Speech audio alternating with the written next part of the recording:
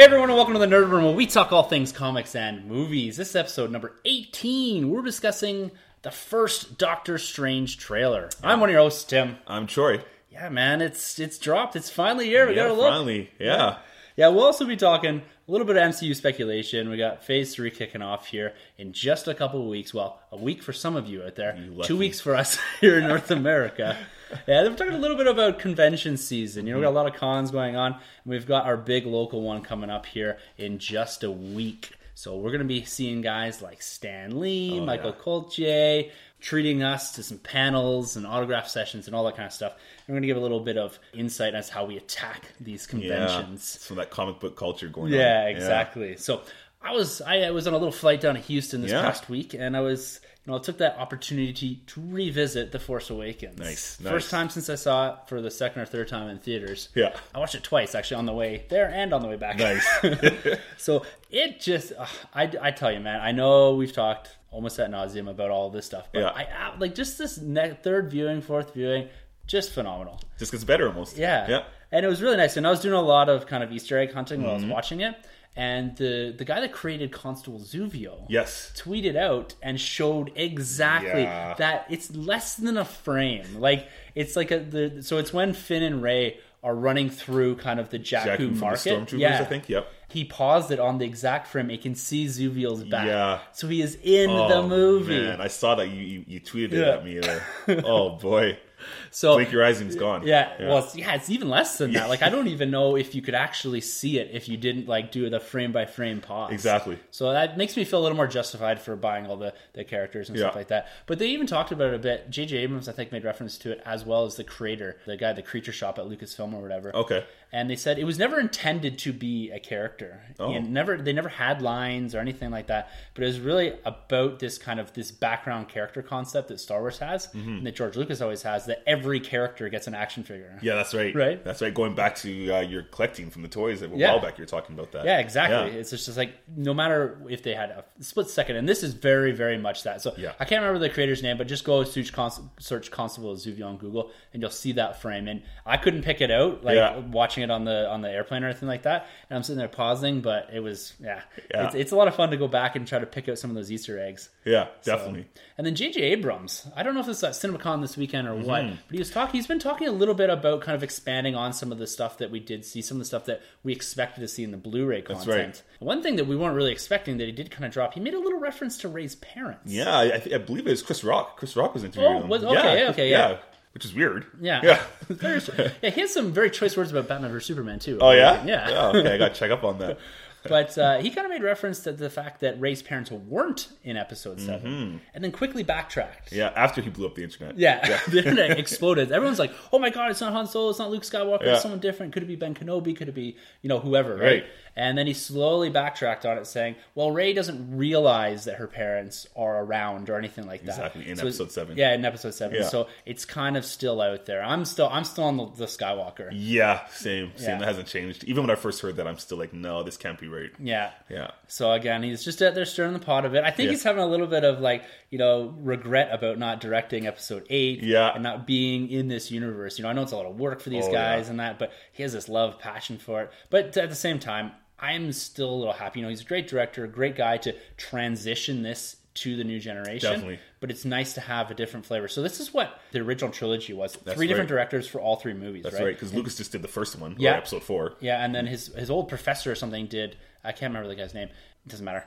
Sorry for that guy. Did Empire, though, I believe, Did Empire, and then someone different did Return of the Jedi. Yes. And so you got three different movies by three different directors, three slightly different directions. Yeah. And I think that really helped with the flow and the changing Absolutely. up. Whereas the prequels, you kind of had this, yes, it was consistent filmmaking, consistent cinematography and that, but the story was relatively kind of a bit shaky in parts. Yeah, it was. Yeah, definitely. Also, while I was down there, I'm very much into this. Do not, as a collector, give in to scalpers. Oh, man, yeah. So I've been chasing the Disney Store exclusive Elite series. Yes. The die-cast 6-inch original trilogy action figures. Very, very difficult to get. They've done, I think, 2 or 3 releases now. Yeah. And they're really, really hard to get your hands on, particularly the original trilogy. Right. And I was able to get Darth Vader through this draw. I think I spoke on it about a while ago, is that my wife was, in the Disney store and they do this draw and they only send like 16 to the store. Yeah. And they really released the Boba Fett, all of them back in. She found a Boba Fett for me. So she's been killing it. But we could not find the Stormtrooper. When I was down in Houston, I had the fortunate enough, a little time off business, was able to run into a Disney store and found the Stormtrooper. So these things are going for a pretty penny online right now. I bet, but they're beautiful looking. They look like little Hot Toys that are 7-inch scale. Like, these are great looking figures. And they got the weight to them. Yeah. And I'm a mint in box, and I've talked about that a lot. But like, they look great in the box too. But they do come with nice little Star Wars bases, so they're actually decaled up. And they would be fantastic. And I'm very much leaning towards not only the original trilogy, but also the armored figures. Because the faces on these, like the 6-inch Black Series really top out on these when it comes to the faces. Yeah, and just getting better too. Yeah, right? exactly. Yeah. But the faces on the Elite Series are not really well. The pose hard to look at. The unmasked Kylo Ren's difficult to look at. So I've stepped away from those. Kind of the Butterface figures. Exactly. Yeah, it's like they spent all this time on their armor and their chest and all that. Yeah. And then they're just kind of like, oh, well, we'll just kind of do this. Yeah. But it's a great series, and I would highly recommend getting into it. It's difficult to get into, but they are slowly really re-releasing them into the stores. And then on May 4th, the whole kind of Star Wars week that around there, the May the 4th be with you week and all that, Disney Store is doing lots of promo stuff. That's cool. There's a really cool Boba Fett statue that they're putting out, online only. And then on May 4th, which I believe is a Wednesday this year, they're doing an in-store Boba Fett prototype, so all white armor in the Elite Series, the diecast. So look out for that. That's going to be another one of these ones you got to go to the store at like noon, get in line, get your raffle ticket, and hopefully you're one of the ones. Are you going to go and do it? My wife's going. Yeah, she's a champ. She's a champ. She's keeping me in the black when it comes to these collecting these guys. That's cool. And getting into that. Otherwise, you're going to eBay. And again, with these, just wait it out. Yeah. Because people go in, buy them. Yeah. And it's nice that Disney sort of limits them, but they'll go in and buy them, and then they'll end up on eBay for 3, 4, 5 times the price. Oh my goodness. Just play the cooler on these and let the market come down, let it equalize a bit. If you do chase these things, like I'm a firm believer now. I got burned once on a Black Series figure, early Black Series figure. Which figure is this? The Darth Maul. Oh yeah, that's a good buy though, but still. I got burned on it. It was really hard to get, and I paid $50 for it. Oh wow. And then I found it in retail like a week or two later. Man. And I was like, I'm never doing this again. I'm playing the cooler. And I've done the same thing with the Black Series, and you've done the same thing too, Definitely, right? Yeah. Wait out the Phasma, wait out the Finn. The Finn is Stormtrooper. You can find the Finn. You find it anywhere. Anywhere. But anyways, that's collecting for the week. No, great stuff. It's a great buy. You got some nice stuff going on here. Boba Fett looks just incredible. The gun looks wow. And this one's a slight variant on the original that they released. This one's got a cape on it. Oh, cool. So it's a little different, a little more detailed. So I'm happy to have this one, actually. I didn't end up getting the original released one. So what's the common ones you can find at the Disney Store right now? So most of the Force Awakens ones. Yeah. With the exception of maybe Rey without a lightsaber. Oh, okay. So the original release Rey. So Rey came no lightsaber because it wasn't released yet or anything like that. Exactly. And she has a BB-8. But now you can find the Rays with a blue lightsaber. Cool. It's the same figure. It's just got the plastic blue lightsaber in it. And then the unmasked Kylo Ren's pretty easy to find. Yeah. And generally all the armored figures, your Phasma, Kylo Ren, both the Stormtrooper and the Flame Trooper are pretty easy to find. Finn's there. So generically, the Force Awakens ones are pretty easy to find. Yeah. Any of the ones, so there's a prequel ones, there's a Maul, Grievous, and Anakin, Clone Wars. So it's one from each movie. Yeah. The Grievous is the other one that's hard to find in the prequels. Maul is okay to find, and Anakin's pretty easy to find. Okay. And it's all within the frame of release. Usually these things go within a week or two. And the guy told us the story the Stormtrooper went in 15 minutes. Jeez. So does the Black Series ever kind of piggyback off these guys with an Anakin being released? Do you think the Black Series will kind of take note and be like, okay, let's give them an Attack of the Clones Anakin or Grievous now, or they just stick to their own kind of script? Well, they're pretty much like the release of the Force Awakens ones was pretty much the same as the kind of first wave of the Black Series. Right. So you're seeing a lot like the Finn, and they're very similar sculpts. They're just die cast. So I wouldn't be surprised if they see kind of that, an Anakin's going or a Grievous is going, because we haven't got a Grievous in the Black Series yet, scale right? yet. Which is surprising. Yeah, so it's something that they could see, okay, this is doing well, and we'll kind of snowball with this, and you end up with a Grievous or something like that. So it'd be interesting to see, because he's a big character, so they might do him on like a proper, like a scaled character where you have a much bigger box, so kind of maybe something that's more of an exclusive or something like that. Yeah, good call. Yeah, so this past weekend, CinemaCon. So we're into big convention season here, and particularly the ones in the States. So this one was in Vegas, I believe. And this one was just a convention of national theater owners, I believe. Oh, okay. So it's a bunch of the studios getting together and showing theater owners and all that kind of stuff. The movies that they have coming. Nice. They take this opportunity to launch some products. Cool. And get out there. So WB had a slight presence there. Yeah. And they dropped the officially announced the Batman solo film. Nice. With Ben Affleck at the helm. Nice. And we were talking about this. We said the next move they got to do is announce that Batman. Yeah, they got to get it out there. And so there's lots of... I don't know if it's been officially confirmed that Affleck is directing. Yeah. But it's been heavily implied, and heavily implied that he's writing it with Jeff Johns. Exactly, yeah. So, and we've spoken a bit about that. And I think it's... oh, man, I might butcher this name, but it's Kevin Tierhara. Oh, it's way better than I would have ever done. I know. But he's kind of like, I think, the Kevin Feige for Warner Brothers over there. I think he's been on since Man of Steel. Okay. He's kind of been calling the shots since then. Yeah. Okay, it's good. So it's interesting to see what's going to come out of his vision. Excellent. Well, that's good to see that they're starting to figure out, okay, we need someone that's not Zack Snyder to do exactly. this. Yeah. So what do you think is going to fall? So there's an untitled release date for WB DC Cinematic Universe, October 5th, 2018. 2018, okay. And then there's one November 1st, 2019. So I definitely think Batman's going to fall in the 18th spot. The 18th. Yeah. So that would put it in between Aquaman and Justice League Part 2, I believe. Cool. Yeah, I would. Or the other is after Justice League Part 2. Right. You know what? Maybe it's Superman then. Yeah. Maybe it's Superman. Oh shoot, we're in spoiler territory, or a little bit. So we're gonna say spoilers for kind of the DC Cinematic Universe. Yeah. So spoilers. I'm waving my hands here. But so maybe if it is a Man of Steel 2, it's the return, the resurrection of Superman, and then we see him in. Justice League Part 2. Part 2, yeah. That would make sense. And then if you did the Batman, well, it's most likely going to be a prequel. So that's what I was going to ask you. Do you think it's going to be a prequel? I really do think so. I think they made a point to age Ben Affleck's character in the Batman v Superman movie. And I think it would be pretty cool because it seems like there's a lot of history going on with that character. If you were to bring it back and bring him to the prequel era where he has a Robin, and whatever goes on between him and Joker, or we could have a whole new character or villain. Because they do allude to a lot of pretty dark history when it comes to Batman. Like, so the Wayne Manor's burnt down. Exactly. You got the death of Robin or a Robin of some sort. Yeah, Batman kills. So did he break this code? Before or exactly. Well, I guess we'll find out. So there's a lot to explore, and I think we'll get a little bit of taste of that in Suicide Squad. Yes. And so it'd be interesting how they launch from there. Because I agree, I think it should be a prequel. But it'll be, again, it's one of these things is if you're shoving prequels and movies that are kind of out of order in here, and, what do you, if Flash doesn't work, do you bump up Batman? So, it's weird because Wonder Woman's already going to be a timepiece, so that's going to be set way back. Yeah. We don't know when Aquaman takes place. So yeah, you're right. It could be confusing to audiences, but I guess we'll also see how Disney pulls it off with Star Wars, a Star Wars story, how they're going to do their thing. Yeah, those ones in there. So it's all about the marketing, right? Yeah. If they can get it out there, and everyone's going to see Batman. But the problem is when you're building these universes, if you start shoving movies in, and I got a question for you when we talk about Doctor Strange, and where you actually think that sits in the timeline, because there are some references to Doctor Strange. Yeah, we'll see about that. With Doctor Strange, I think it is going to be.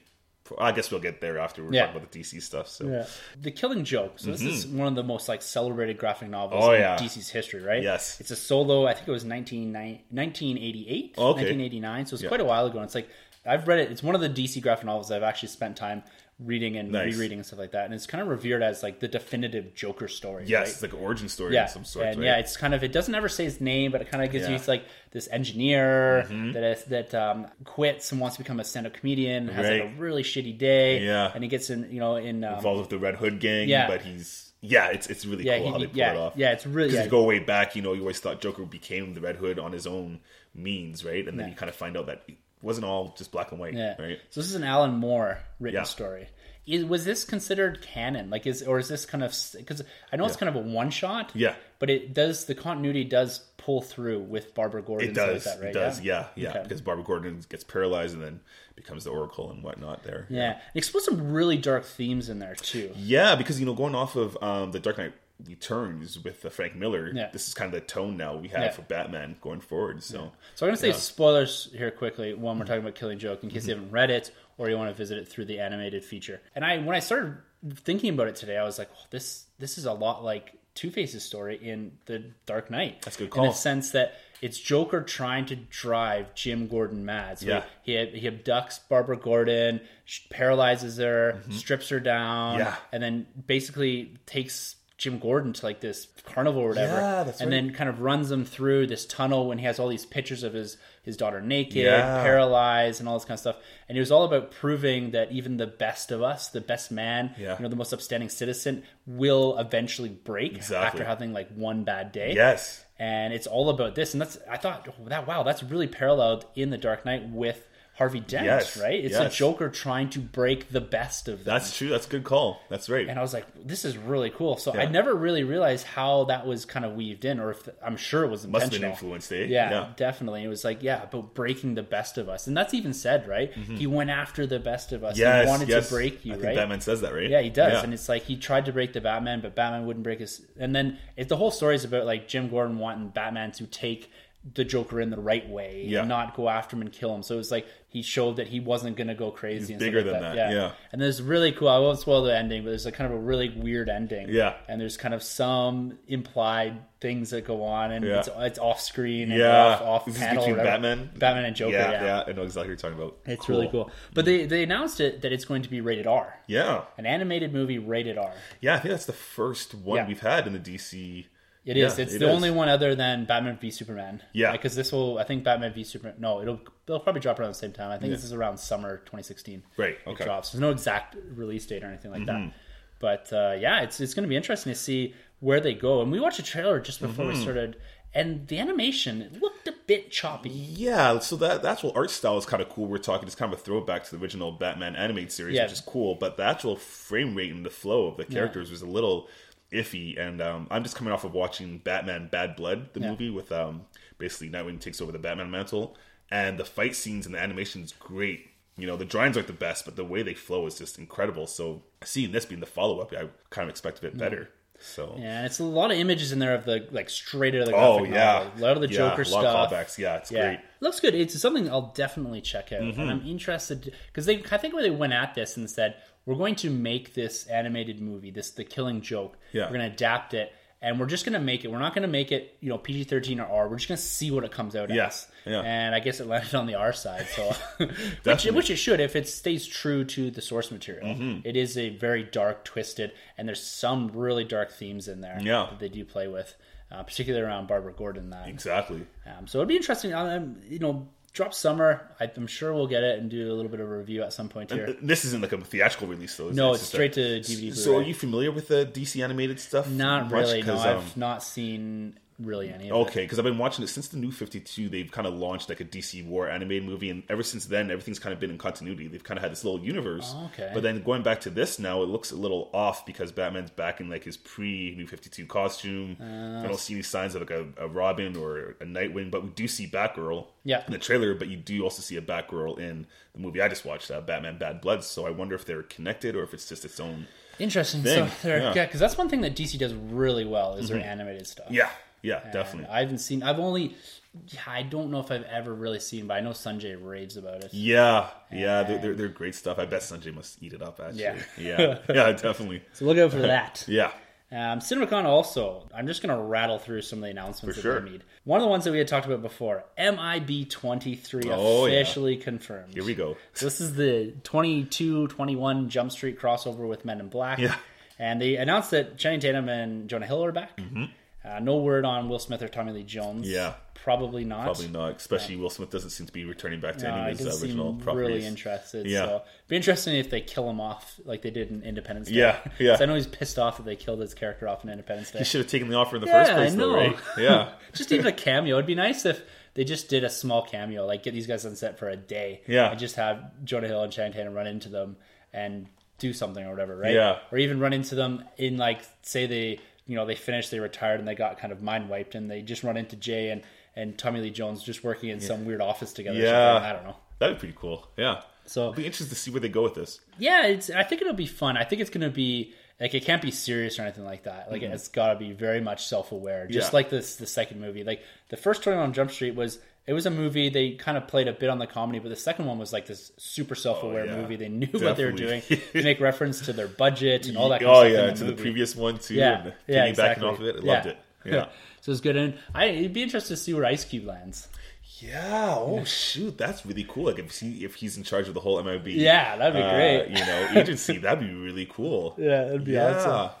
And then there's also James Cameron was there, and this man is mad. Yeah, like, he's genius but mad. Yeah, he's got off his rocker. They announced four separate Avatar movies set to be released in December of 2018. Wow, which comes opposite of Episode 8. Oh, wow. Yeah, so that was rumored to have been moved. Mm-hmm. Like further, that's right. Yeah, further into the next year, into 2019. But I guess they're sticking around, which I don't think is a great idea. Not at all. 2020, 2022, and 2023. Yeah, that's kind of crazy. I mean, Avatar had its day when it came out, 2008? Yeah, I think. And, it was this huge success, obviously. 2008? I think it's 8, maybe 9? Yeah, maybe, I don't know. Maybe. And it was, it was a big movie. Mm-hmm. But I think they waited pretty long to... Zero cultural relevance. Yeah. Do you ever make any sort of reference to Avatar? No. Do you, there's nothing there. Like, no one even, dresses up as them or anything. I don't remember the end of the movie now. No. I do remember there's some sort of odd sex scene. Yeah, there was. Yeah.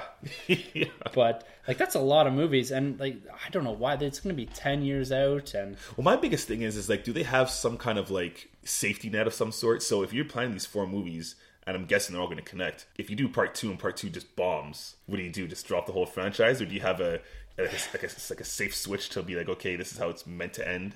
Before we get to 3, 4, 5, in case part 2 is not good. Cameron did refer to the idea that these are meant to be standalones to a degree. They're connected and they're telling this overall story arc. All on Pandora, the planet? Yeah, I guess. There's talk of going to the ocean, and I don't know if it's going to be the same characters. Wow. Or that's a lot of movies, and I'm assuming they're going to have to either they'll do a prequel or they'll do some sort of I don't know how you expand and continue to kind of push the narrative of the story so it's interesting. Exactly. And then I'm going to get this whole wave of 3D stuff again. We're still paying the price of that at the theaters. Yeah, exactly.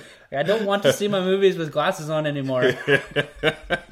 I'm tired of it. Yeah, I agree. Speaking about different movie-going experiences, Sean Parker, so the original creator of Napster, was at CinemaCon with what's called, we call it the box, but I guess it's officially called the screening room. Yeah. And this is the device that you buy for $150, and then you pay $50, and you can watch Civil War on your own couch with your pants off and everything. Yeah.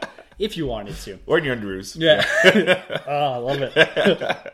But it wasn't really well received. Yeah. You're at a convention for theater owners or whatever it was. Yeah. And a lot of people spoke out, specifically WB, Todd Phillips, the guy who directed The Hangover and all those type of movies. And James Cameron even spoke out. Which is awesome. Yeah, he's been speaking about it for quite some time now. And it was a lot of this kind of what we had talked about before, this maintaining this film-going experience. Yes. And this is how movies were meant to be seen. Yeah. And it's not meant to have all these distractions around you and all this kind of stuff. So it was nice to see him not getting support for this. Because as we stated, I would probably do it if I wanted to watch a movie or something that I heard The Boss is good and I'm not going to go to the theater and see that. Yeah. I'll eventually probably rent it on iTunes or whatever. But maybe it would be nice you get a couple of friends together. But for the big films, and I guess it's kind of wrong of me, a bit hypocritical of me to say, well, maybe I do these films and not everything. But if I had to choose one or the other, I would say cinema every time. For sure. And I just rent the movies eventually. Yeah. But I don't want to see Civil War on my everyone's got kind of a 40, 50, 60 inch average, TV. And I don't have surround sound or anything like that, and I just don't think you get the experience. Not at all. And we when we talked before, so we won't go too deep into it, but I'm on my phone when I'm watching TV. Yeah. Even if it's something I really enjoy watching, I'm still out checking my phone. Distracted. I'll get up and get a bowl of cereal. Exactly. I gotta go check on the dog. All this kind of stuff, right? Exactly. There's always distractions when in a movie theater. It's phone off in your pocket. And you're just in the Everyone's zone. quiet, and boom, you focus for 2.5 hours. That's how it should be. Yeah. Yeah. So, because actually, speaking of that, which is crazy, IGN brought up AMC theaters were actually thinking about doing like a cell phone section for movie theaters. So they're actually gonna, have like certain spots where you can be with your phone, or they just have a designated theater for people with their cell phone. And the very next day, they just shut it down. I guess the internet just backlashed like crazy, and they just brought it right down, and they just backed out of this move, which I'm grateful for, because I think that's a horrible idea. The worst. They basically want to engage like the younger audience into the theaters, and they want them to come into theaters more. I guess, but that's not the point. No. Go to the movies. If you want to be on your phone, sit in the parking lot. Exactly. Oh, man. The Nerd Room speaks out against distractions in movie theater. Yeah. Sit your ass down. Yeah. Before the trailers start, Yeah. watch the damn movie. Exactly. Yeah, definitely. And don't come too late to the theater either, too. I hate that. It drives me nuts. Like, what was the last Batman vs. Superman? Someone walked in front of us. And what did you say to them? I can't remember. Like, just in time? Or way to be on time or something? Just the worst. I hate horrible. that. So. Put your cell phones away and show up on time. Yeah, listeners, even if you got reserved seating, doesn't mean you can show up 15 minutes into the movie. Like, get out of here. Last little bit of news coming out of CinemaCon there was, as we expected, Deadpool 2 gets officially announced. Definitely. With the entire creative team, the director, Ryan Reynolds. Yeah, all of them coming back. Nice. No real announcement on exactly when it's going to come out. So there's those two kind of mystery dates that Fox said. So it's probably going to land in one of those. Yeah, it's definitely not going to be Gambit. No. So this thing's shoving up on 800 million globally. Wow, good. Which is it's I think right now it's about 740 or 760. So it's creeping in really close to Guardians of the Galaxy territory. That's incredible. It's ahead of Winter Soldier. And the budget that was behind this 56 million. Oh my so that's one thing that the director, I think, was talking about. They don't want a $200 million budget for this, right? They want to they don't need to escalate this. It doesn't need to be huge. They don't need to throw everything. Like I hope at least we're not going to get all of a sudden, well, Wolverine shows up and then Cyclops shows up and Professor X shows up. Exactly. Unless it's doing this in kind of a real satirical way. Yeah. And a very, very minor thing. Yes. That would be pretty funny. Mm-hmm. But I think what they're going to do with this is they're going to continue to push this. Very similar tone. Yeah. But again, with Cable, because that's the only kind of real information we got, right? That Cable is going to be in it. Yeah. And if they keep pushing a similar tone, sticking with the rated R, of course, and not trying to go too big, too quick, I think it'll do really well again. That's right. Well, I think they also had talks of X-Force movie too. They're trying to say, but I think they're trying to say they want that to have an rated R tone as well, which I don't think that's necessary. Deadpool centric, for sure. But if you have Deadpool in there, can you scale him back enough at a PG-13? Yeah, that's true. So it'll be interesting to see how they progress it. I could really see Fox starting to really lean on this rated R stuff a bit. Kind of just embrace it. Yeah, it's really worked, and because they're the only ones that really, because even in the X-Men movies, they do drop the one F-bomb they're allowed, right, with a PG-13 rating. Mm-hmm. So they've always kind of walked that line, and now that they've leaped way over it, it'll be interesting to see if they push more of their movies this way. Yeah.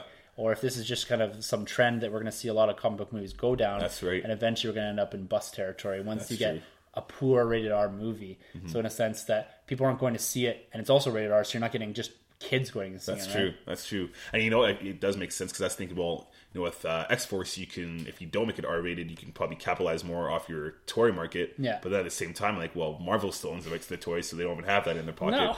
So they might as well go rated R. Have fun with it. Yeah. One other big thing that dropped, it was a day or two after we recorded last week, was they dropped the title card and officially announced the title of the Spider-Man movie. Yes. Spider-Man Homecoming. Yeah. And I was convinced, I'm still not fully convinced here, that this was anything more than just a production title. Yeah. Like what they were filming the movie under. Right. Because it seemed very on the nose to me. Yeah. Right? In so many ways. Yeah. What do you think of the title? Every day it grows on me more and more. Yeah. The first time I heard it, I didn't care for it, because, again, I know there's a comic called Spider-Man Coming Home. Yeah. So I didn't know if this was a play on that. But then, like we said, it hits so many things on the nose, whether he's in high school and it's the homecoming dance, whatever, or he's coming home because he's back with Marvel. But each day, like I said, it grows on me more and more, and I think the title's pretty fitting. If they were to change it, I wouldn't be upset, but if they stick with it, I'm still on board. What do you think of the title card? It was very kind of 1960s-esque looking, right? Yeah. It kind of almost looked a bit more animated. Yeah, I didn't like it. No. I didn't like the way it looked at all. No. Yeah. So it'd be interesting to see if that evolves through time, because that seems to be the opinion that I've gotten from a lot of people. Yeah. That are a little bit closer to Spider-Man, but this title card, it kind of doesn't really fit. Yeah, especially it doesn't even fit the Marvel universe well, and it definitely doesn't look like a Sony. Like, the Sony thing's always been surrounded by webs and very Sam Raimi like. But this just kind of looks out of place between both studios. Yeah. And Kevin Feige's been talking a lot about this movie. Yeah. And in just kind of reassuring, I think, the fans that this is a Sony-produced movie. Yeah. But a Marvel creatively controlled movie. So good hands. Because he did Spider-Man 2, right? Yeah. Kevin Feige. Yeah. He worked on it. And, I think they even sent Feige the script for Amazing Spider-Man. All those Sony leaks, right? So I think he has a part of it because it's still a Marvel Studios production, kind of. So I think that there is some interaction there. Yeah. But he's basically saying, they're introducing the character, they're writing the script, they're doing the casting, all of that. And so they have the control. And we're seeing a lot of casting news already start to surface. So this is July 2017. Yeah. So it's creeping up, right? And, we're going to be a year away from it and not too long. And so this thing's got to start filming within the next, I'm going to say, 5 months. Yeah, pretty soon. And so they've got to have a script in place, and they have the director in place, and they're starting to cast people. So there's rumors that Michael Keaton, Batman's own. Yeah, Oscar nominated. Yeah. Let's speculate a bit on the villain. Who could this be? Are they going to go something different? We've seen Doc Ock, we've seen Norman Osborn, we've seen Harry Osborn, we've seen Electro, Lizard, Sandman, all these people. Do you think they're going to go with someone that's the same, kind of repeat, maybe like a Norman Osborn? No, what we'll see, the talks is going way back to Sam Raimi's universe. Spider-Man 4, the villain was actually meant to be the Vulture. Yeah. And they're actually going to put Felicia Hardy in there, but she wasn't going to be the Black Cat, she was going to be the Vulturess, which is horrible. And then going into Amazing Spider-Man, the reboot, they still want to push for the Vulture, but they still didn't do it. So I've been hearing talks more and more that they are going to go with the Vulture, Adrian Toomes. Okay. And looking at Keaton's age, he could be playing the Vulture because Vulture is like a senior. Yeah, he's an old man with shaved head. Exactly, and he kind of strives for youngness or youth. He keeps trying to hold on to his youth, and there's a storyline where he becomes younger. But he could be the Vulture. He could be an Uncle Ben flashback, for all we know. I never thought about that. Yeah, it could be an Uncle Ben flashback, or he could maybe just be Captain Stacy. Captain Stacy was pretty old in the comics originally, so he could be plenty of people. Yeah, what about Craven or Craven? Yeah, I did hear that too, that he could be Craven. Is he too old for Craven? I think he's too old. I'd love to see Craven done right. Yeah, Craven has to have the size, and he has to have, I believe Craven's Russian, and he needs to have, not that Rhino accent from Amazing Spider-Man 2, but he should be pretty superior to Spider-Man. But yeah, it'll be interesting. Michael Keaton's great talent, so you bring him in there wherever he's playing. He's going to do my first thought was Norman Osborn. Yeah, he does have the screen presence in that, but is he a when you look at him, do you say Norman Osborn? Yeah, you know what?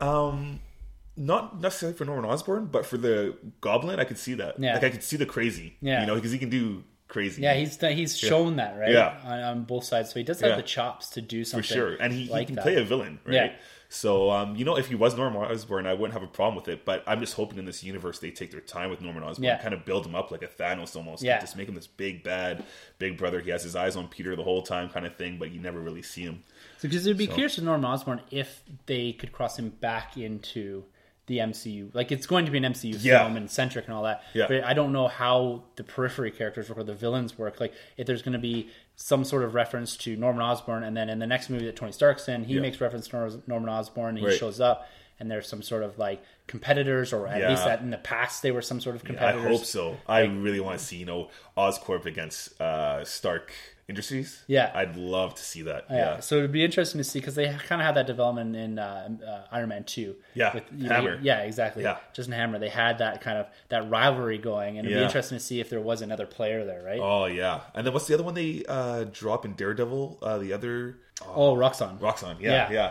I just love hearing those kind of things. Yeah, it's fantastic. Yeah. So lots of news coming out of CinemaCon. It's great to have these conventions, right? Mm-hmm. And up in Canada here, so we have the Calgary Comic and Entertainment Expo. It's coming up next week. Excited. So this is the big one for us. Yeah. But it's very different. And I think throughout the States and throughout the world, there's a lot of these. This isn't a small convention by any means. There's a lot of cool guests. This year's Stan Lee's coming up again. Michael Coltier from Luke Cage. Yes. Charles Soule, the writer, he's doing Poe Dameron right now. He did Anakin and Obi-Wan. Yeah. And he's done a lot of fantasy. He did Civil War, the within Secret Wars. Right. She's done a lot of cool stuff. This thing grew. I've been going to this thing for the better part of a decade now. Nice. And it went from like 10,000 people showing up. Now there's over 100,000 people that show up. That's incredible. And it's so surprising to see so many people that love this sort of culture, this nerd culture. Yes. It's just such a great atmosphere. And we're lucky enough this year to get media passes. Yeah. We get to experience it from a different angle this year. Exactly. Different than in the past. But it's all about this atmosphere, the panels, and going and getting autographs. Yes. And I've got a couple things autographed by Stan Lee, and this is going to be his last appearance in Calgary. Wow. Because he's finishing up he's like 93, 94. Yeah. So he's kind of announcing that this is going to be his last appearances in Canada. I think he's doing one in Toronto, maybe one in Vancouver. It's going to be one of our last opportunity to actually see him speak live. Yeah. And it's going to be like kind of a really cool thing to see. Definitely. Stan the man. Yeah. And there's always so much to do. There's lots of cosplay contests. And then there's the shopping. Oh, yeah, which is a whole nother level. Because with these conventions, you get this concentration of people selling stuff. And you have to be careful. Like, let's throw some kind of tips out here, kind of from like how we attack these things as far as conventions go. For me, like I go hunting basically for comic books and action figures. Yeah. And you have to be so careful, especially in the first couple of days, about you have to know what you're chasing. Yeah. And know your prices. Because usually the first couple of days, everything's jacked up. The comics, the action figures, like you'll see Black Series, Force Awakens stuff going for 40, 50, 60 bucks per 6-inch figure. Yeah. And then you'll get comics there that you look at them and they're priced at $7, $8, $10 a comic, and there should be about $2. Horrible. So when you're going in, I'm a little more erratic when I'm shopping for comics because like I have like a certain back issues I'm always collecting, but then I'll pull something out and I'll be like, oh man, this looks like this is pristine. It looks like a really cool cover. Yeah. But I don't know really much about this run. Right. So I usually use there's a mycomicshop.com. I always have it on my phone. Type in the comic and just see kind of, and that gives you a relative scale of what it's worth because it's kind of like an auction site. Nice. And it'll give you an idea of what things are worth. Yeah. And so you're not in there kind of second guessing. You're like, oh, this maybe looks like it's worth $20, but is it actually? And then you go on there and it says, no, you should pay about $3. Oh wow, that's a great tool. mycomicshop.com. Yeah, is it an app or just a website? No, it's just a website. That's a great thing to have, though. Yeah, and it just kind of gives you a relative scale of what things are worth, and I think that really helps because I find at these conventions everything's always jacked up. Yeah, it's less about going in and getting everything that you want, and more about getting in and getting that one or two special items that sometimes you can find. Yes. And you pull something out and you're like, these guys usually have like, for a certain amount of times, would be like half off cover price or half off listed price.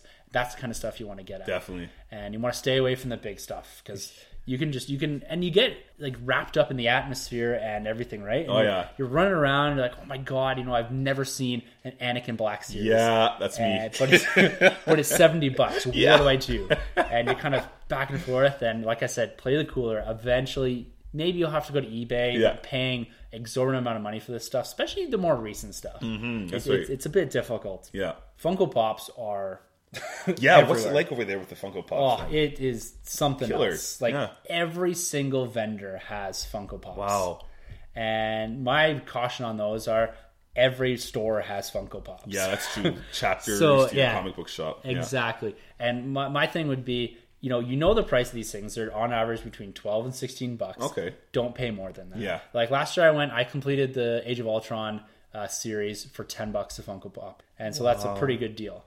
So it's going in and hunting and finding those things, right? Because these vendors, they're there to sell, but they're also there to make money. Exactly. They're not your best friend. No. Anything like that. And yes, it's great to have all this stuff concentrated in one area, but just be careful. That's all. That's kind of my kind of overall tip for when you're doing your shopping. The other thing I have to say is kind of plan your day. Yeah. Because they release the programming, a week or two before. If you want to see Stan Lee panel, if you want to see this or whatever, make sure that you plan that out because it's a relatively big area. And this goes for every convention. All these kind of these tips or whatever you want to call them, a little bit of advice or going into these things because there's panels every day, there's signings and all that kind of stuff. The autograph thing is a big thing. If you want a particular autograph, that would go there first. For sure. It's not going to be easy. Sometimes you get in these lines and they're hours long, and if you haven't paid a VIP pass or whatever, you might miss out on these guys. Yeah. For someone like Stan Lee, this is your last opportunity, unless you're going to another convention in Toronto or something, particularly in Canada, Yeah. to get his autograph if Exactly. you really want it.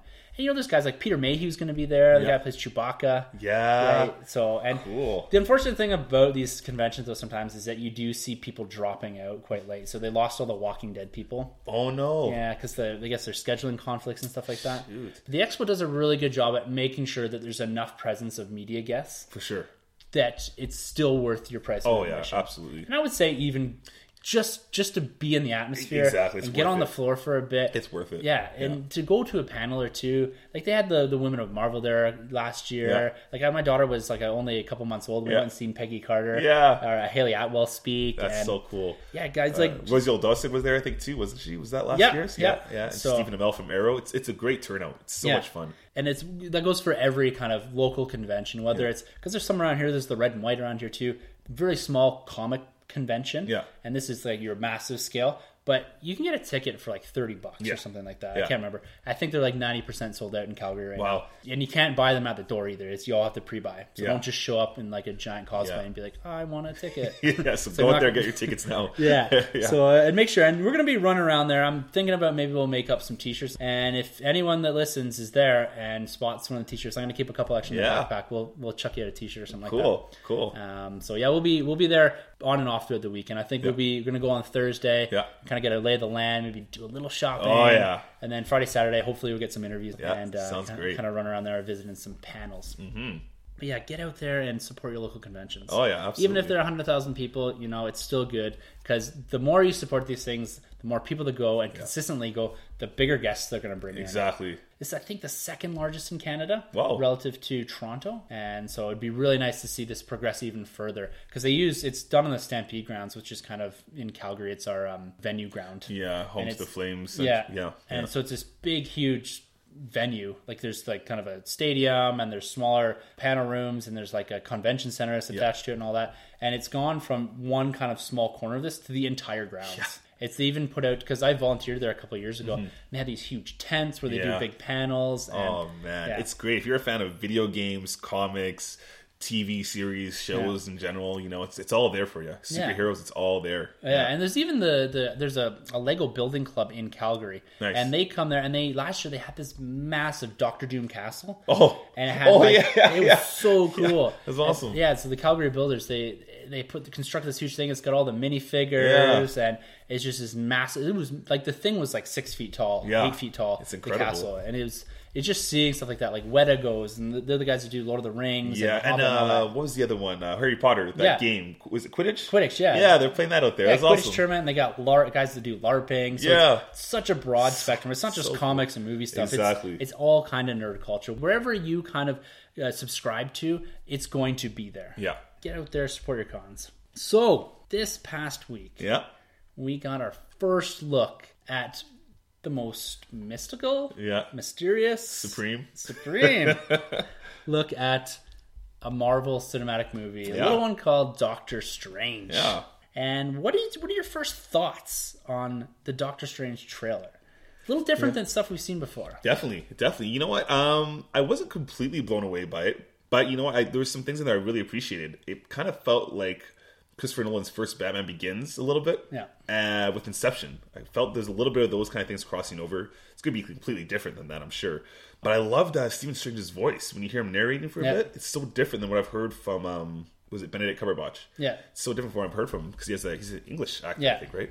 So, that's pretty cool. There's nothing in there that really blew me away. I'm still coming off of the Rogue One trailer, which I'm just in love with, right? But all in all, it did its job. I think it piqued a lot of people's interest that had no idea about the property. I agree, and I had a lot of friends who were coming and asking me questions and stuff like that about this, and I'm there with you that when I first watched it, it's the first time for a Marvel movie that I was kind of like, well, it looks good. I'm intrigued. I'm more interested than I was before I watched the trailer. Yes. But I'm not like jaw on the floor. They really showed a lot of his origins, right? Yes. Like they spent the first half of the trailer kind of demonstrating that he's this neurosurgeon and there's some sort of accident. Yes. And there's a really cool shot with his hands and stuff like that. They spent a lot of time on that. Yeah. As opposed to showing like the mystical end of it. Exactly. Maybe that's just a consequence. They just wrapped filming. That's true. They don't have a lot of the CG done, and they just wanted to show you some more complete shots. But it's a good teaser, I would say. That's what I would say. It's a good teaser. Yeah. It's not the best. No. But I think it does, again, give you enough information and kind of introduce you a bit to some of the characters. Yeah. I think it's kind of missing a little bit of that Marvel humor. I mean, it doesn't have to be super funny, but I would like to see, Stephen Strange is pretty arrogant, I believe, at first, right? So it would have been kind of cool to see him in the hospital, kind of cracking some jokes, but just being like a smart ass at the same time. And then, boom, the car accident. And then you're like, whoa, and his life turns around. Something along those lines. He seems to going to have a very similar kind of arc that Tony Stark does, right? Yeah, exactly. He's kind of arrogant, a bit of a prick. Yeah. He's the best neurosurgeon or whatever kind of surgeon he's going to be in the world. His hands are everything to him. And he kind of goes through this kind of redemption story about him going through some sort of tragic event. It's interesting because like what he's doing compared to Tony Stark, like Tony Stark's like making weapons. Yeah, arms dealer. And he's kind of saving lives. Yeah. But he's probably just like some sort of arrogant dick. Yeah. And he needs to be, knocked down a peg or two. But it really looks like it's going to have similar redemption. Yes. And what did you think of his look, his little goatee thing?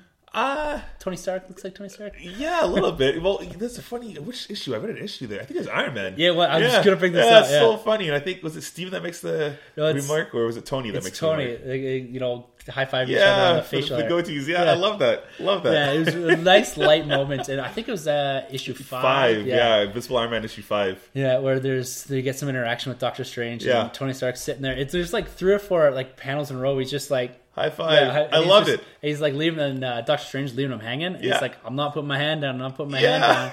And he's like, I can't remember if they call them like goatee brothers or something like that. I love that though. So the character came out in 1963. He's a product of Steve Ditko. Yeah. He's in Strange Tales. And so it's all around that same time that Iron Man's starting to come up. And so it's really cool. And that issue, more so than even the trailer, made me look forward to someday some interaction between Stephen Strange and Tony Stark. Because seeing them in the Illuminati, you never really seen that kind of chemistry between them. No. Right? That interaction. Exactly. So to see that in that issue, I love it. By the way, that's a great comic. Go out there and get Iron Man, Invisible Iron Man. It's awesome. It's fantastic stuff. And like there's nice interplay with Doctor Doom in there, Stephen Strange, Mary Jane's in there. Yeah, Mary Jane's in there now. That's right. So it's a really good comic. It's awesome, But we're going to do kind of similar to what we always do. We're going to play it here on mute and kind of do a little frame by frame, kind of go through it, explain some of the stuff. And I got some questions. I'm quite interested to see, particularly where, Troy and myself think this is actually going to fall as far as the MCU timeline. Cool. Because this, unlike some of the other movies, there was a name drop in Winter Soldier, right? I got to give a shout out to Brad. He's a friend. And he listens to the show and stuff like that. And he pointed out to me, he says, where do you think this is going to fall? And I said, it's going to fall after Civil War sometime. He said, but what about the Stephen Strange mention in Winter Soldier? Exactly. So when Sitwell mentions them, I'm already assuming that he's at least on their radar to some degree. And to be on the radar, he would have had to go through his origin story. Exactly. I presume. Because otherwise, he's just super big surgeon. Yeah. And so he's not going to fall on Hydra's radar or anything like that. Yeah. And so I'm interested to speculate a bit of where this is going to fall. And then what we're going to do after we go through the trailer is just a little more MCU speculation. Nice. Like we're running into phase 3 here with Civil War in a couple weeks. Because we're getting a lot here. We're getting Doctor Strange, a lot of information about Spider-Man, Thor Ragnarok, Star-Lord. Guardians of the Galaxy, even Black Panther debuting in Civil War. That's and right. probably what's going to come out of that. And so we're really being thrust into phase 3. So we've got 10 movies until we get to the end of the saga. Yeah. And so we're at the end here. We're going to maybe see where we see Dr. Stephen Strange showing up again. And, what we think the cinematic universe is going to look like over the next couple of years. Definitely. So I'm going to fire up the trailer here. Yeah, so our first image here is this vehicle in the water and a very injured Doctor Strange. Yes. It's really, I guess, kind of demonstrating to people here is some of his origins, right? There's some sort of accident that sparks all of this. And see, this is kind of the Batman Begins stuff I was talking about here. Yeah. Very reminiscent of a man on a journey. Yeah, exactly. So I think it's shot in Budapest. Cool. Maybe Nepal. So I guess, it's revisiting kind of... It'd be interesting to see if this ties into Iron Fist a bit. So we're on this mystic end, right? That's right. And it's a lot about this ancient history, the culturally kind of I'm going to say kung fu, but not really kung fu, but this whole monks and monasteries and stuff like that, right? And you get to see a very haggard looking... Oh, yeah.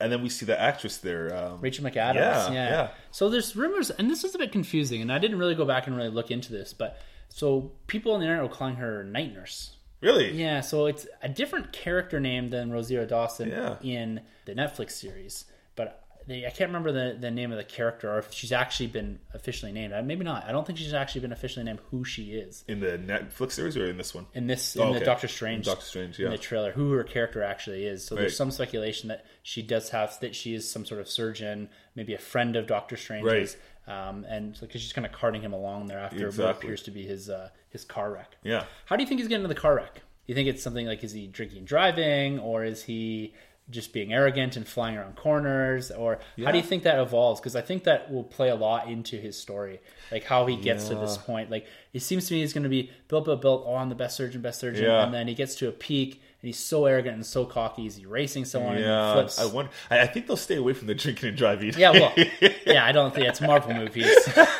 But I don't know. Yeah, it could be some kind of arrogance of he's erasing somebody, or maybe he's had a bad day at the hospital. Yeah, I don't know. Maybe, maybe he has a vision. He sees some kind of magic thing and he stares out of the way like, what the hell is this? And boom, takes the car off. It's interesting you say that, because I was thinking the other day after seeing this, what if it's like a vision of like Baron Mordo? Yeah, exactly. Walking across the street. Exactly. And he kind of does the veer off. Exactly, yeah. And he's into the water. And this is like kind of this whole concept that maybe, not everything's an accident. Exactly. And they've identified this guy and they want him, but the only way to do that is to get him to go onto this personal journey. Exactly, right? yeah. To steer him away from this arrogant lifestyle. Exactly, that's what I was thinking, yeah. Kind of flashing back and forth between what appears to be his sort of arrogant time and then his post-accident time. Exactly.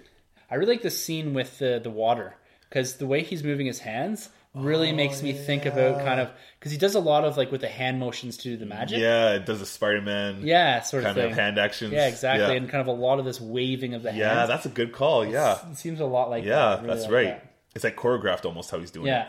And this scene here too, with his hands kind of up in the restraints. Yes. And kind of all pinned, so it looks like they've had to basically like recreate his hands. Exactly. And as a surgeon too, right? Mm-hmm. That's everything to you. Oh yeah. And Absolutely. so I think this is a lot where he loses his way. Mm-hmm. And in the comics, he usually wears gloves, right? Because his hands are all scarred up. Yes, the yellow gloves. Yeah.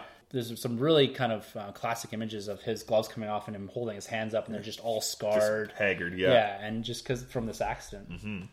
And we got Baron Mordo. Yeah. See, this is that scene when he's walking down in New York or whatever. Yeah. That's the scene that made me think that something else with the car accident. Because Exactly. he's kind of almost walking around like no one else can see him. Yeah. And maybe Doctor Strange is looking down at him and can see him. Exactly. But just the way he's kind of walking through the street and no one's really paying attention to this guy with a katana on his back or right. whatever. Totally not in like their like attire at all. Yeah. Right. So it might be something like he's seeing images of Baron Mordo, and this drives him to go to Nepal or wherever he ends up. Kind of chasing him. Yeah, exactly. Because Baron Mordo's a student of the Ancient One. Which kind of rivals at first. Yeah. So who we see here in the trailer. So this is our first look at the Ancient One. Yes. Who isn't an Asian man. Yeah. So, yeah, exactly. But I think it's an interesting take. So, I like that as a female. Yeah, and she's kind of a different, like she kind of fits that role, right? Definitely. And she does have that prowess to her, like, she's a bit kind of mysterious and with the shaved head and everything like that. I think it's a good choice. Yeah. And I think in a lot of these, I don't know a lot of the symbols that are in the kind of Doctor Strange universe. Right. But there is focus. So we're looking right here at the above shot. It looks like probably Baron Mordo and maybe Benedict Cumberbatch, Doctor Strange. And there's a lot of symbology, I think, involved in this. And you see similar symbols up in the window at the very end of the trailer as well. This is a great scene. Yeah, when she knocks him out, knocks the spirit out of his actual into the astral body. plane. Yes. Yeah, so it's really cool. Big thing in Doctor Strange, coming out into the astral plane and seeing your body and stuff like that. And the CG looks great. Yeah. Usually he pulls himself out and she's pushing him in, right? Exactly. So seems like the first shots of it all happening. That's really cool. And again, and the Inception look going on here. Yeah. I love this. And this is very much out of kind of the Steve Ditko era. Oh, yeah. Jack Kirby stuff, right? Yep. And people are going to say Inception stole this, or they stole this from Inception. Exactly. But this is very much out of the mind of the original comics. Exactly. Like all this kind of trippy and psychedelic. Yeah, exactly. Yeah. This is a little bit why I've always stayed a bit away from Doctor Strange. Is that it's a bit reminiscent too, because even some of the Jim Starlin stuff, the Thanos stuff, is a bit kind of like this dude's a bit out there. It's like these guys popped a bit of acid and went at it. But it's really cool. This translation onto film looks like it's going to be really, really cool. And they're really going to push kind of, I think, a lot of the CG in this. Mm-hmm. And I guess this is Mads Mikkelsen's character. Yes, that's right, because you see another shot after with his eyes. Yeah. You can see the eyes. And so I'm interested to see if this is like they're part of like this larger group of sorcerers or whatever, right? And he kind of breaks off, yes, and they're kind of chasing him. And I don't know if do you think he's going to be the main villain, or do you think he's going to be someone working for the main villain, something like that? Yeah, it's tough to say.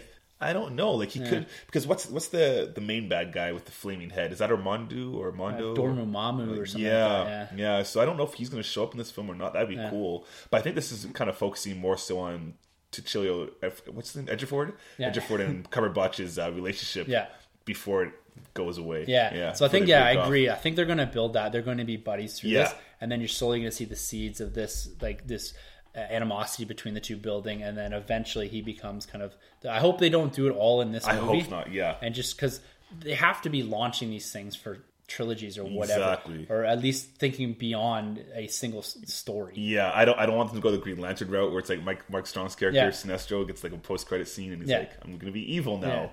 Definitely don't want that. Yeah, that was reality bending, mind warping sort of stuff. Yeah. Yeah. Climbing a mountain. See, again there with Baron Mordo, there's that kind of weird scene on the street where he's kind of looking at him. There's no dialogue, so I feel like he's seeing images of him. Absolutely. That's a really good pick there. Yeah.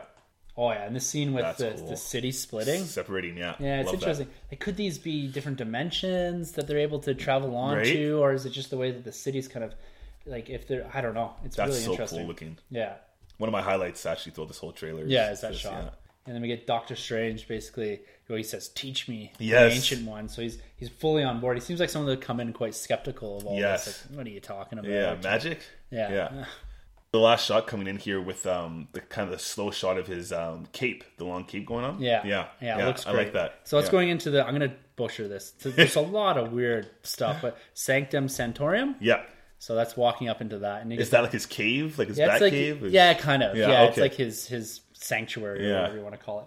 And you see the big flowing cape. Yes, that's cool. Yeah, not a real front view. So we've gotten views from the set photos and stuff. What this is going to look like. But it's the first time we're seeing the cape. I'm assuming it's some sort of CGI cape. Definitely. That's the thing they do these days now. Yeah, the capes. So, like I said, there's not a lot of action in the trailer. Yeah. It intrigues you more than brings you in. Right. It's kind of like, there's something different coming from Marvel. Yeah. Something very, obscure and different than what we've seen even from the Thor world, right? Yes. Yeah. Because even that seems like it has a science to it. Yeah, right? exactly. Yeah. And they basically, Thor says that, right? Yeah. Like it's science that you just don't understand yet. Exactly.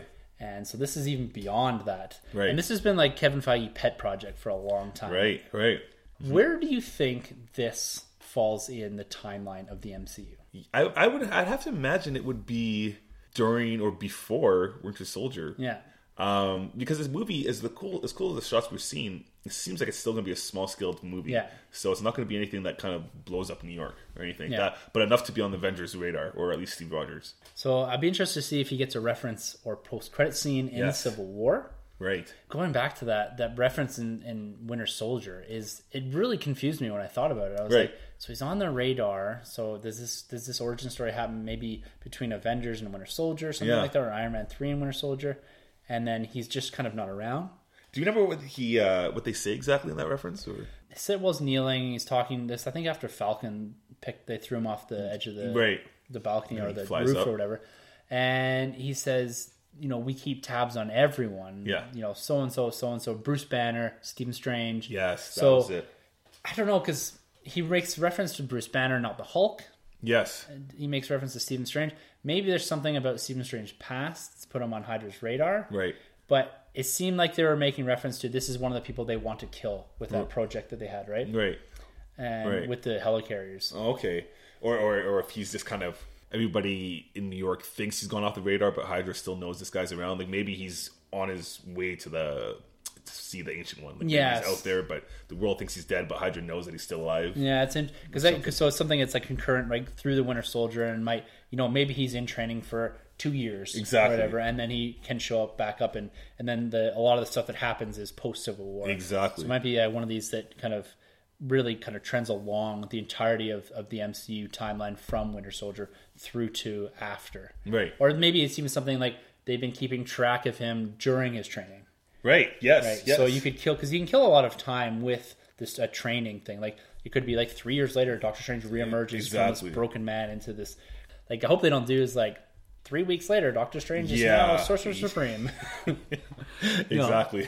So it could be something that they spend their time, like, it would be like some sort of montage or something like that. Yeah.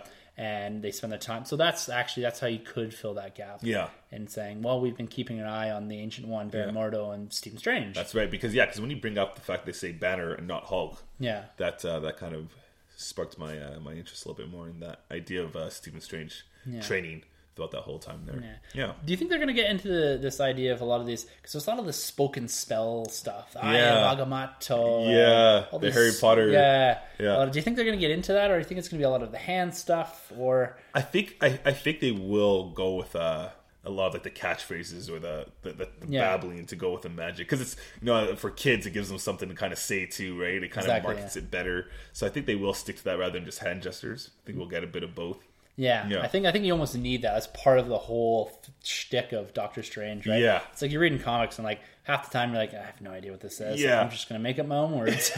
Exactly. It'd be cool if they played on that, him reading the book and he can't pronounce something and he messes up a spell, and later on you see he masters this, right? So even the Eye of Agamotto is one of these things that's always kind of present in the Doctor Strange kind of comic universe and stuff like that. Mm-hmm. And that was present in the Thor's or Odin's vault.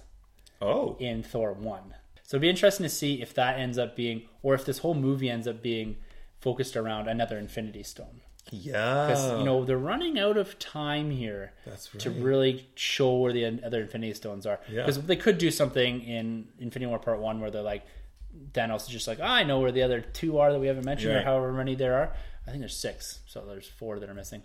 1, 2, 3, 4, 5, 6, Just looking at the Infinity Gauntlet. Yeah, there's 5 there. I think there's 1 on the thumb. But it'll be interesting to see if we end up with another Infinity Stone MacGuffin in this movie, and whether the Eye of Agamotto or something to that effect is actually an Infinity Stone. Because how many do they have so far? 4, I think. So that would make sense if one of his relics. Yes, they got Tesseract, the Loki staff, which is now in Vision's head. Yeah, they've got the Star-Lord purple one. Yeah, the Power Gem or whatever it was. That's with the Nova Corps, and then they have the Ether. This seems like a logical movie to have another Infinity Stone. Definitely. It'd be a big missed opportunity if they didn't. Yeah, because they got to really progress that theme going through here. So, with all of that, so we have this Doctor Strange trailer. We've got Civil War dropping in a couple of weeks. We got a lot of information coming out about Spider-Man. Yes. Introduction of Black Panther in Civil War. Yes. I thought we could talk a little about where we see the MCU going in Phase 3. Because Civil War is our kickoff to Phase 3. Yes. And it's really going to be the jumping on point for, I guess, this kind of transition, this changing of the guard almost, right? This new generation of superheroes coming in. So over the next couple of years, we've got Civil War, Doctor Strange this year. Next year, we got Guardians, Spider-Man, and Thor. Yes. And then the following year, we have Black Panther, which is a big one for me. Infinity War Part 1, so that's May 4th, 2018. And then we got Ant-Man and the Wasp, Captain Marvel. Nice. And then we've got Infinity War Part 2, Inhumans, and then 3 untitled movies after that. Nice. I'm really, really looking forward to Spider-Man, Captain Marvel, and Black Panther. Those are my big 3 there. Yeah, my big ones right now, won't count Civil War, but going forward is Guardians 2, Black Panther, and then the Infinity War series. Nice. And again, Captain Marvel I'm really looking forward to, but again, it's kind of hard to gauge on some of these things. For sure. But, when we're looking at these phases, so Marvel came up with this fantastic idea of building a cinematic universe, right? And so it was introduced, Iron Man 2008, Iron Man Incredible Hulk. Yes. This is and it was funny because on Jimmy Kimmel, they had Team Iron Man and Team Cap on different nights and stuff like that. Yeah. And Robert Downey Jr. is this very suave guy. Everyone knows that he's Tony Stark, like, just that's who he embodies is. It. Yeah, it is who he is. And he made a reference. He said basically, I'm the reason that we have a cinematic universe. So and he does it kind of playfully in that. But we kicked it off Phase 1. Phase 1 for me is about origins, assembling, and building the foundation for your cinematic universe. Definitely. Right? It's all about building. Yeah. And then you have Phase 2. To me, Phase 2 is in one word. So Phase 1 you say is building. Phase 2 is expansion. Yes. Right? It's taking stuff beyond Earth with Thor and Guardians. We spend a lot of time on Asgard, and then we get the Guardians of the Galaxy, right? Something kind of out of left field at the time. Oh, yeah. And then with that, it's pushing the narrative, and to a degree, maintaining somewhat of the status quo. Yes. Right? We got some of our weakest films, and we got some of our strongest films. With Phase 3, to me, this is about escalation. Yes. So we're getting different stories. We're getting heroes fighting heroes. Yes. we're getting more on Thanos, who has had 3 appearances, very short appearances in overall the cinematic timeline. Yeah. In Guardians, Avengers 1, and Age of Ultron. Yes. So they've seeded that villain for, like, we're going to have like 18 movies or something by the time we get to a full Thanos movie. That's a hell of a box set. Yeah, exactly. And it's really about this culmination, right? Phase 3. It's culminating the saga. Yeah. It's also launching the next saga. Exactly. It's about seeding for the future while also wrapping up these franchises. So we're getting Cap wrapping up. We're getting Thor wrapping up, yeah. right? We're getting even the Avengers series. Technically, it's finishing off. It'll be 4 movies, but it's finishing off kind of what was expected to be a trilogy at some point, right? Yeah. And then we're getting the launching of all these new characters. Exactly. And we're starting to see them early. We got Ant-Man last year. We got Guardians the year before. And we're getting Black Panther again this series. Getting standalone. We're getting Spiderman. Yes. There's been a lot of talk over in in CinemaCon and all this stuff and all the press releases and the junkets that they've been doing for Civil War. Feige's been talking a lot of, because people are starting to ask questions, right? People are seeing the light. People are seeing where this is going. Yeah. How this is going to culminate, and asking questions like, what happens next? Exactly. And, I can't believe that we're already speculating. And this is what we do. Yeah. But we're already speculating into 2020, post-Infinity War. Right. Because this is what we've been driving towards, right? Oh, yeah. And I cannot express how excited I am to see Thanos on screen. Oh my goodness. And just doing his thing. Yes. Not only is it going to be a culmination of things, it's just going to be on such a grand scale. Yes, exactly. And it's going to be very difficult to top. And at the same time, DC's playing their Justice League, and so we have a lot of stuff quickly culminating there. Right. But this is really like for me, and I'm not trying to be Marvel fanboy, but it's exactly what I'm going to be. It's culminating of a humongous passion project. Oh yeah, definitely. And yes, there have been stumbles, and yes, some of the movies aren't as great. Like your Iron Man 3 is a bit weaker, Thor: The Dark World's a bit weaker. Yeah. But at the same time, they still progress the overall narrative and push forward these characters. It's at times you have little stumbles on those movies which allowed them to tweak things, and then you get a Winter Soldier and Guardians of the Galaxy. Exactly. You're getting a Civil War. We got an Ant-Man, right? All this stuff, and it's just they've been able to go in and say, well, this didn't quite work, and we should do this better, and maybe Iron Man is now better as a character that supports other movies, exactly, because there's rumors that he could end up in a Spiderman movie. Yes, to some degree, exactly, right? Yeah, him and Steve Rogers. So, yeah, and how fantastic would that be? Oh, it'd be brilliant. So next week we're going to talk all about Civil War. Yes, we're going to talk about the comic book, the event comic book, and we're going to do some predictions. So it's going to be like a spoiler heavy podcast, and. Yeah. And again, we're not coming from a direction, so we've stopped watching the trailers, the TV spots, all that kind of stuff. So I've stayed far away from any of that. There's all kinds. You go on any of the websites, and there's all kinds of rumors about who does this and who does that, and who was supposed to have a cameo at the end of the film, and all that kind of stuff. Stay far away from that. Yep. So we're gonna do a little speculation here. So we'll save kind of what we think is going to happen coming out of Civil War, particularly like where does Iron Man characters go after this? Where does Steve Rogers' character go after this and stuff like that. And so next week, I know I've teased it for a long time, and those of you who have read Civil War know exactly where we're going with what I think is going to happen to Steve Rogers. But we'll save that for next week. With Guardians of the Galaxy and with this expanding out into the cosmos and with Black Panther coming into the fold, do you think they're trying to set all these characters up for franchises? Are we going to lose? Like, what happens when we lose Chris Evans or Robert Downey Jr., not talking specifically about their characters in the cinematic universe, but just the actors themselves. The actors themselves, yeah. Yeah, do you see a passing of the torch happening? Can we have just a roadie and no actual Tony Stark Iron Man? Yeah. Because I think Robert Downey Jr. is going to be around this forever. I think so, too. This guy can make a cool $50 million of every film he's in. Oh, yeah. He needs to show up for, half the set amount of time, because half the time it's in armor and he doesn't have to be there. Yeah. And he seems to, if you follow him on Instagram, stuff like that, he's been throwing out lots of cool kind of Instagram photos and videos. He seems to enjoy doing the press junkets and being with the camaraderie around the set and being with the other actors and stuff like that. And, what are we going to see? What's going to happen to Vision and Scarlet Witch? Yeah. And how do we maintain this Avengers universe in a world where, the stories are big? Do we go more personal with a Black Panther movie? Yeah. How do you think they're going to line up a lot of this stuff to actually fit into this universe, to fit in this continuity? Because there's always this question, right? Iron Man 3 is a perfect example of this. Yeah.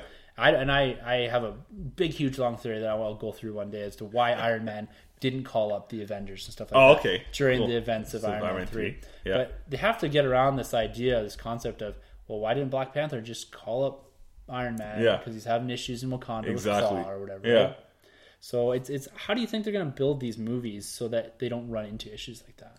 Yeah, it's going to be a difficult choice or a path that they set up for themselves. But I think they're on the right start. They're doing a great thing already by giving us Spider-Man, who's a younger Avenger. Pretty sure he's going to become an Avenger. Yeah. They're giving us Black Panther, who's an African American, so it's going to be more diverse. They're giving us Captain Marvel, who's a female, so it's more just more diverse again in gender. So I really like what they're doing with that, and it's kind of a passing of the torch.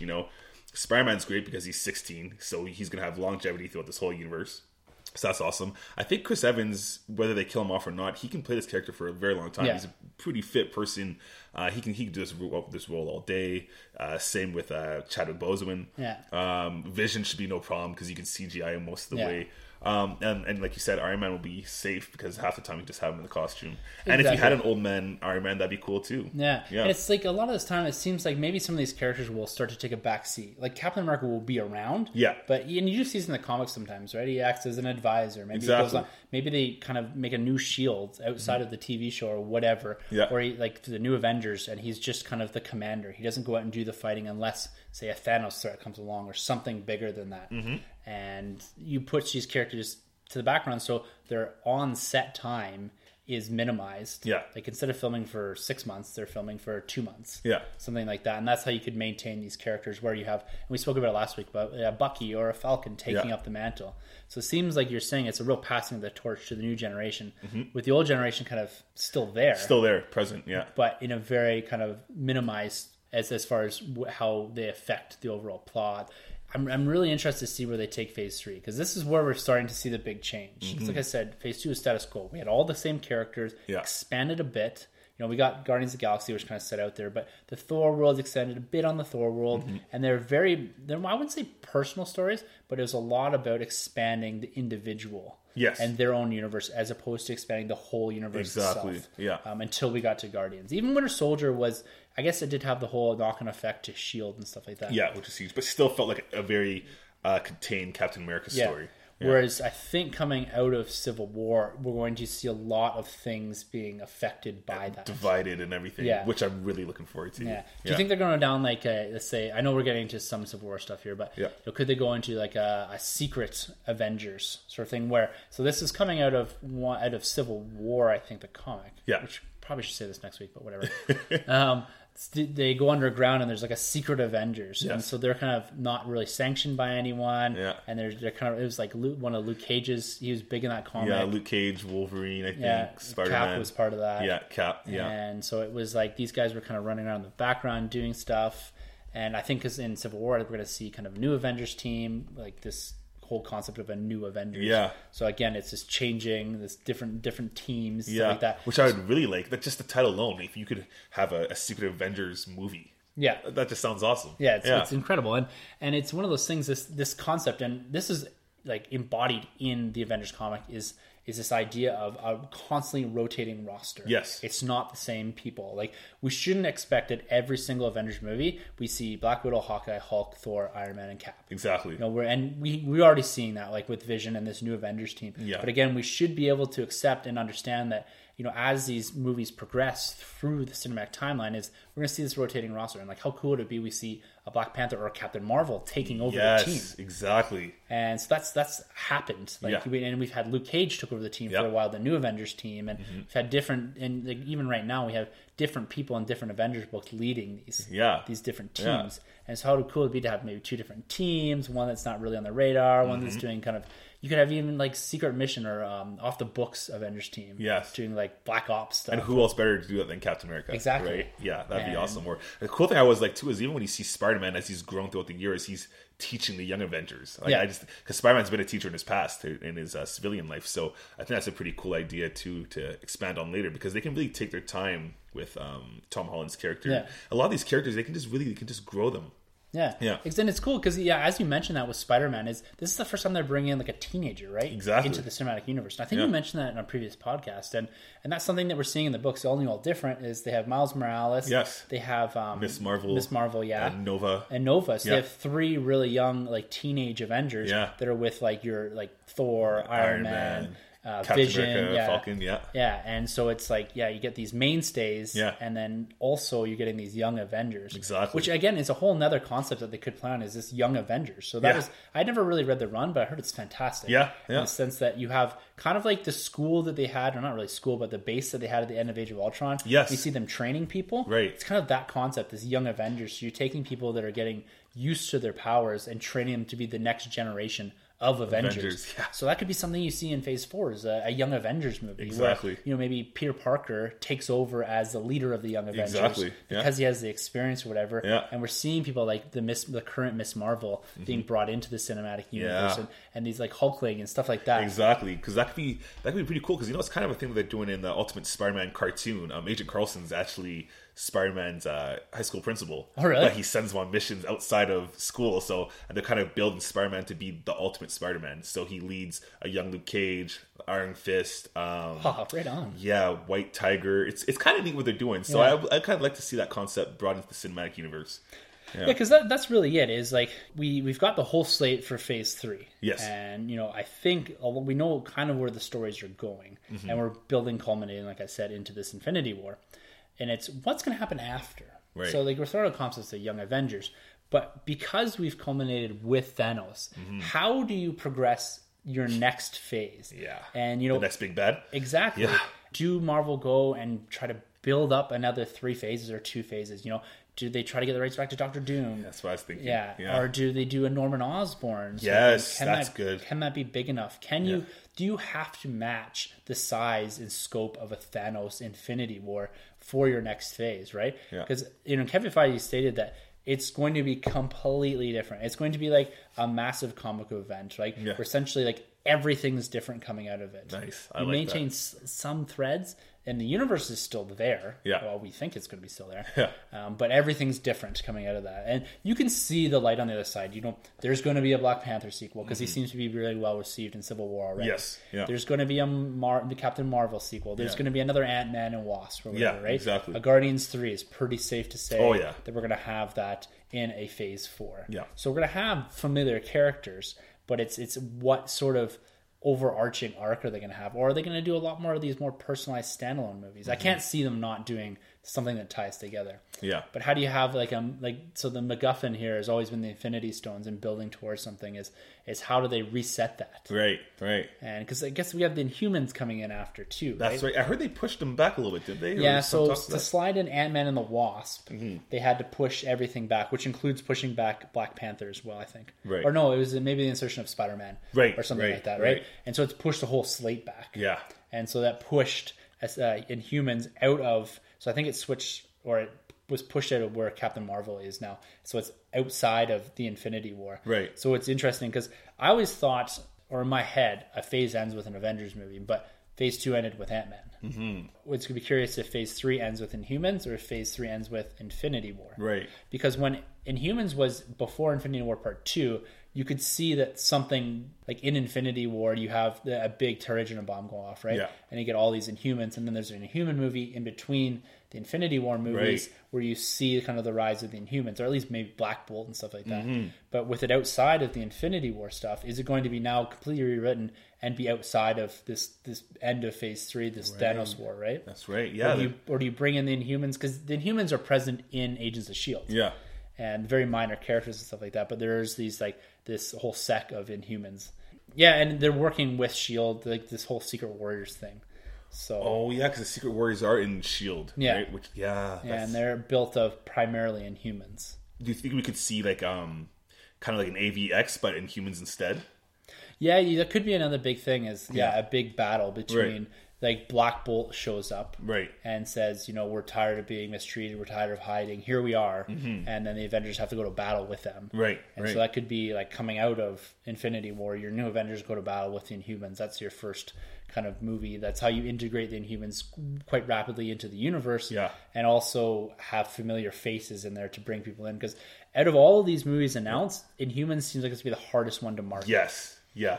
definitely. Because you don't have the familiarity of like a Wolverine or a Cyclops or Professor X or something like that. Oh, there's Black Bolt, Medusa, Lockjaw. But people don't know who those characters are. Like, I know people didn't know who Ant-Man was and stuff like that, and it's all about the marketing and bringing in familiar faces as far as actors. So they brought in like Paul Rudd and stuff like that, and even Chris Pratt in The Guardian and stuff like that. So they have a track record with these out there concepts, but this is even further out there. Definitely. And I know I'm saying like that it's further out there than a tree, a talking raccoon, and two green people and a sitcom star. But and Howard the Duck. Yeah, exactly.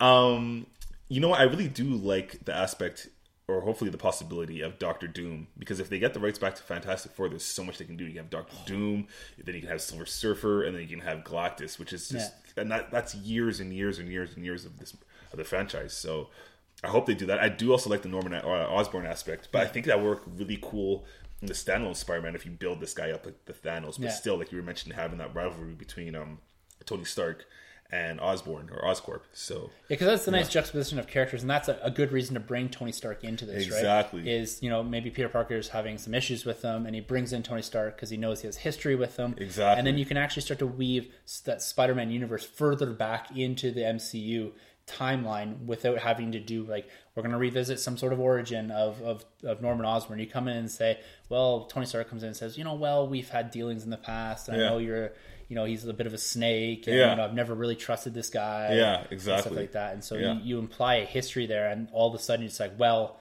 okay, this is very well integrated very quickly into the cinematic universe. Yeah, because I mean, if you have Osborn, keeping tabs of Stark and Spider-Man's relationship, being like, who's this kid? Why is he always hanging with Tony Stark? And he pieces it together that he's Spider-Man, and there's so much you can do there. Yeah. And there's just and again, we're gonna revisit this constantly throughout the years. That's presuming that we do this for years. But it's something, even as we go through this after Civil War, we're gonna have a completely different view at the cinematic universe, because I think coming out of that there's gonna be a lot of changes. Definitely. We'll speculate on some of those next week. Yeah. But it's one of those things that it's kind of like this iterative process. Is as we get little bits of information, it's going to be more and more important to revisit stuff like this. And we haven't really even talked about Thor Ragnarok and the implications there. Like, it's going to be a Thor Hulk movie. Thor going to make it out of this thing, and how are they going to apply where he is during Civil War? Yeah, we have a lot of information here, but still so many unknowns.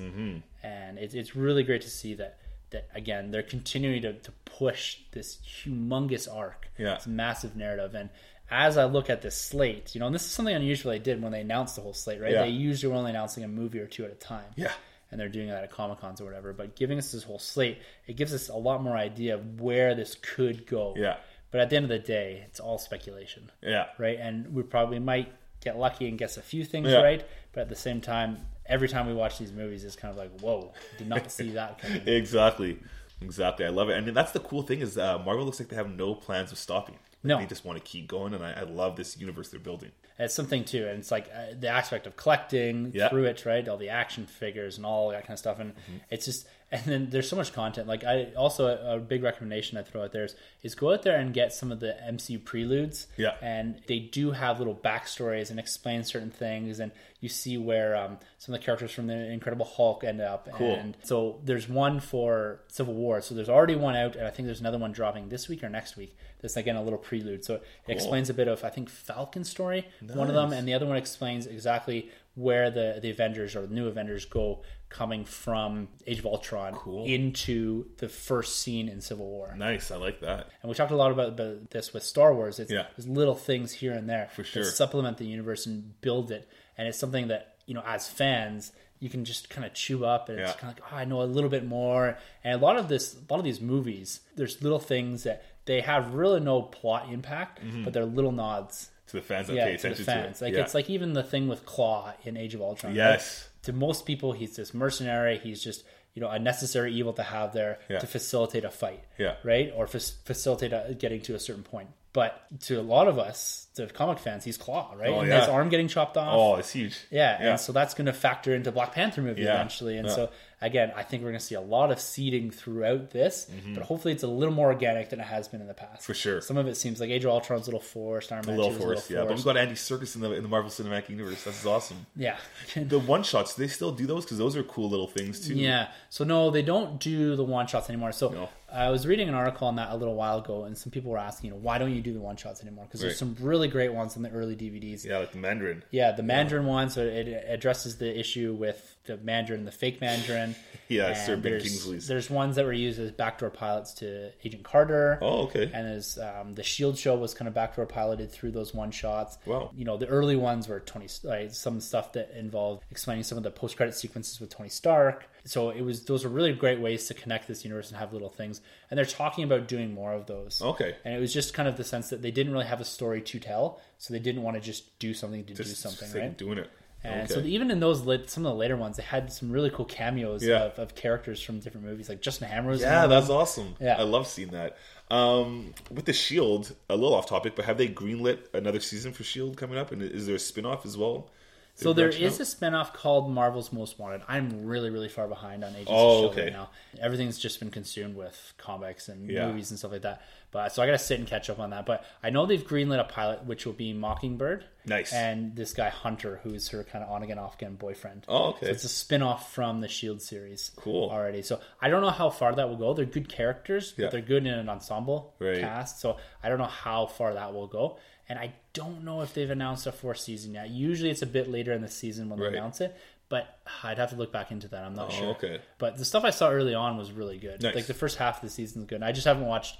I think I've only watched 1 or 2 episodes since they started up from the winter break again. Oh, okay. Cool. Because I know Daredevil is... I guess they announced he's kicking off the Defenders. That starts soon. Filming, I think. So the showrunners for Daredevil are doing the Defenders. Yeah, love that. Which is fantastic, right? These guys have produced 2 awesome seasons, and I have all the confidence in the world that we're going to get something. This could be incredible.